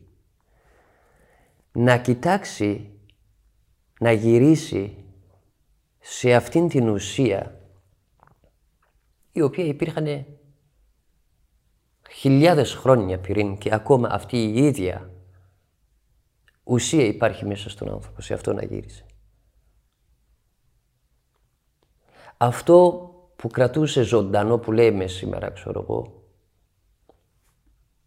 τον Ιακώβ, τον Ιμπραήμ, τον Ισμαήλ, τον Ιησού Χριστού, τους προφήτες, όλους τους ανθρώπους μέσα. Η ουσία είναι μία. Είναι η ίδια και δεν έχει αλλάξει τίποτα. Αν γύρναγαμε πράγματι σε αυτό, τότε ίσως θα καταλάβαιναμε και τον Ιησού Χριστού που λέει. Σε αυτό ναι.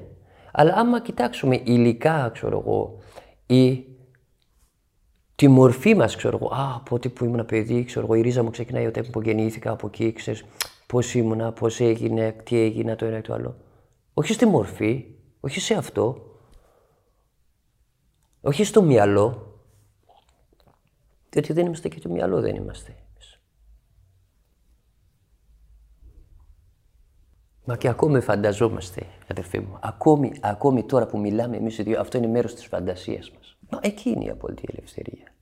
Είσαι ο χώρος πριν τη φαντασία. Ακόμη και η φαντασία μέσα σε σένα χορεύει. Διότι δεν μπορεί να είναι σταθερό, ξέρω εγώ, συγκεκριμένο η φαντασία. Η φαντασία είναι κινούμενη, η φαντασία κυκλοφορεί και η φαντασία αλλάζει και μορφή. Άρα πρέπει να υπάρχει έναν ελεύθερο χώρο στο οποίο να υπάρχει, μέσα στο οποίο να χορεύει η φαντασία. Ο άνθρωπος είναι εκείνος ο χώρος. Η φαντασία είναι μέρος του μυαλού του ανθρώπου. Και εγώ σου λέω ότι και σήμερα ζούμε σε φαντασία. Βέβαια έχουμε ταυτιστεί πάρα πολύ. Εάν δεν είναι φαντασία και είναι πραγματικά, και το εχθές ήταν πραγματικό και το προχτές ήταν πραγματικό, θέλω να μου το φέρεις πίσω. Θέλω να το δω σήμερα, να το δείξω στο σήμερα. Πού είναι? Δεν υπάρχει, έτσι. Σκό. Είναι φαντασία. Είναι μύθος. Αυτό το έχω σε κάποιο διάστημα μου ήταν πολύ ξεκάθαρο και έβλεπα. Πραγματικά ζούμε σε μια κόσμος της φαντασίας. Διότι ό,τι μας γίνεται πραγματικότητα, επειδή το πιστέψαμε. Αν δεν το πιστέψεις, αν δεν καρφωθείς σε αυτό και να πεις αυτό είναι αυτό, δεν υπάρχει. Ας σου πω την αλήθεια, φίλε μου, η κατάσταση στο Αφγανιστάν μπορεί να είναι οδυνηρή, αλλά είναι μέρος της διαδικασίας. Είναι μέρος της διαδρομής που πρέπει να περπατήσει ο άνθρωπος. Είπαμε το Αφγανιστάν είναι ως όνομα μεταγενέστερο, πριν από αυτό είναι ο άνθρωπος. Η ανθρώπινη πορεία, ξέρω εγώ, για να αφυπνιστεί ο άνθρωπος, ο άνθρωπος στη ζωή του ψάχνει κάτι. Ψάχνει κάτι. Δηλαδή, δεν είναι βαλμένο, ξέρω εγώ, απλά εκεί να κοιμάται. Κάτι υποσυνείδητα τον οθεί προς βελτίωση της καθημερινότητας του και προς μια κάποια κατεύθυνση άγνωστης, την οποία δεν τη γνωρίζουμε. Τον οποίο αυτήν την άγνωστη πορεία ο καθένας μπορεί να το προσδιορίσει για τον εαυτό του μέσα στο χρόνο που νομίζει ότι θα φανταστεί ότι θα ζήσει. Ο άνθρωπος άρα φαίνεται ότι έχει έναν σκοπό σε αυτή την ζωή. Έτσι, διότι αλλιώς η βελτιστοποίηση της καθημερινότητας δεν είχε σημασία. Αν δεν υπήρχε στο τέλος της μέρας, ξέρω εγώ, η βελτιστοποίηση, ξέρω, της καθημερινότητας. Άρα θα ήταν χαμένες κινήσεις, ξέρω εγώ, οι σκέψεις. Τίποτα δεν θα ήταν. Αν κοιτάξουμε από αυτή την πορεία, έχει πάρει προϊστορικά και μεταγενέστερα του είναι το 2021 είμαστε, δηλαδή 2021 χρόνο. Που κάθε χρόνο είναι 365 μέρες. Πολλές μέρες έχει πάρει. Για να φέρει τον άνθρωπο κοντά στο σκοπό του. Τι ψάχνει ο άνθρωπος? Μεγάλη σημασία. Βέβαια, εμένα μου αρέσουν, ξέρω εγώ, αυτές οι φιλοσοφικές παροιμίες που έχουν μείνει, ξέρω εγώ, όπως ξέρω το ελληνικό, γνώθηση αυτών. Ή αλλιώς, ξέρω εγώ, σε εμάς τα λένε, ξέρω εγώ, μάθε τον εαυτό σου για να μάθεις τον Θεό σου. Βέβαια και ο Θεός είναι ονομασία. Ο Θεός δεν είναι η λέξη Θεός. Η λέξη Θεός είναι ένα σύμβολο που απεικονίζει αυτό το σύμβολο την ύπαρξη εκείνο. Άρα το να ξυπνήσει κανείς σε εκείνο, αυτός είναι ο σκοπός της ανθρώπινης ζωής. Ή θα του λέμε Θεός αυτό, είτε θα του λέμε συνείδηση, ανώτερη συνείδηση, είτε θα του λέμε God, είτε θα του λέμε Allah, είτε θα του λέμε Χοντά. Όλα αυτά είναι ονόματα για εκείνο. Λόγω διαφορετικής κοινωνικής τρόπος, ξέρω εγώ, ομιλίας και αναγνώρισης βάσει αυτού, ξέρω εγώ. Είναι ως σύμβολα, όλα αυτά είναι σύμβολα. Εκείνο όμως δεν χρειάζεται καν όνομα. Δεν χρειάζεται καν να λέγεται. Και ένα από αυτά είναι από τα ονόματα εκείνο που το λέμε Θεό, είναι το I am. Επίσης, ο ίδιος δεν χρειάζεται καν να λέγεται I am, αλλά σε αυτή τη ζωή με το I am εκδηλώνεται. Όπως κανένας άνθρωπος δεν μπορεί να είναι χωρίς το I am. Πρώτα είναι το I am και μετά είναι τα υπόλοιπα. I am Nadir. Το Nadir είναι μεταγενέστερο το I am. Αυτή είναι η θρησκεία μου, αυτή είναι η πίστη μου. Αυτά είναι δικά μου. Μου, πιανού μου, όχι το Nadir. Το I. Έτσι. Αυτός δεν χρειάζεται αυτά.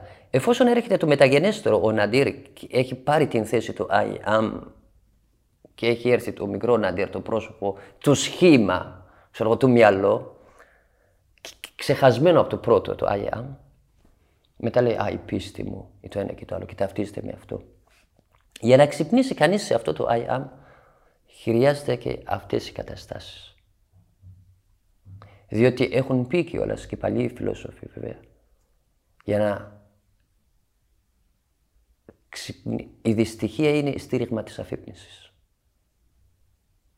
Εάν πράγματι, όπως είπα και στην κουβέντα μου, ότι είμαι πάρα πολύ ευγνώμων, διότι μόνο εγώ ξέρω στα 25 χρόνια που είμαι έξω και δεν έχω δει δικούς μου, ξέρω τι ξέρω ή δεν ξέρω. Όσο και να πω με λέξεις, δεν φαίνεται. Δεν μπορεί να φανεί τίποτα από όλο αυτό. Έτσι. Για να φτάσω αυτό που λέω σήμερα, παίξανε 25 χρόνια και πολλές φορές αυτό που θα ονομάζαν, ξέρω εγώ, την κατάσταση που ζούσε κανείς, που ζούσα εγώ, κανείς θα έλεγε αυτός είναι δυστυχισμένος.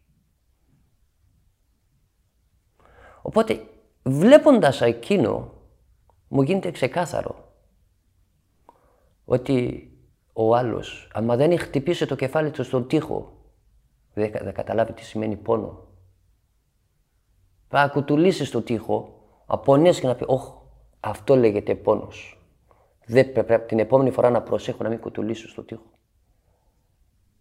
Και έτσι, για να μπορέσει να έρθει αυτή η μεγάλη αλλαγή, ξέρω εγώ, στο παγκόσμιο επίπεδο, αυτά που συμβαίνουν είναι μέρος της διαδικασίας. Ιδάλλως, αν δεν ήταν μέρος της διαδικασίας, ο άνθρωπος θα έπρεπε να έχει αφυπνίσει εδώ και πάρα πολλά χρόνια πριν. Βέβαια, έχουμε αργήσει. Πάρα πολύ έχουμε αργήσει. Αλλά πιστεύω ότι είναι μια καλή εποχή. Και αυτό που θα έρθει θα είναι κάτι ωραίο.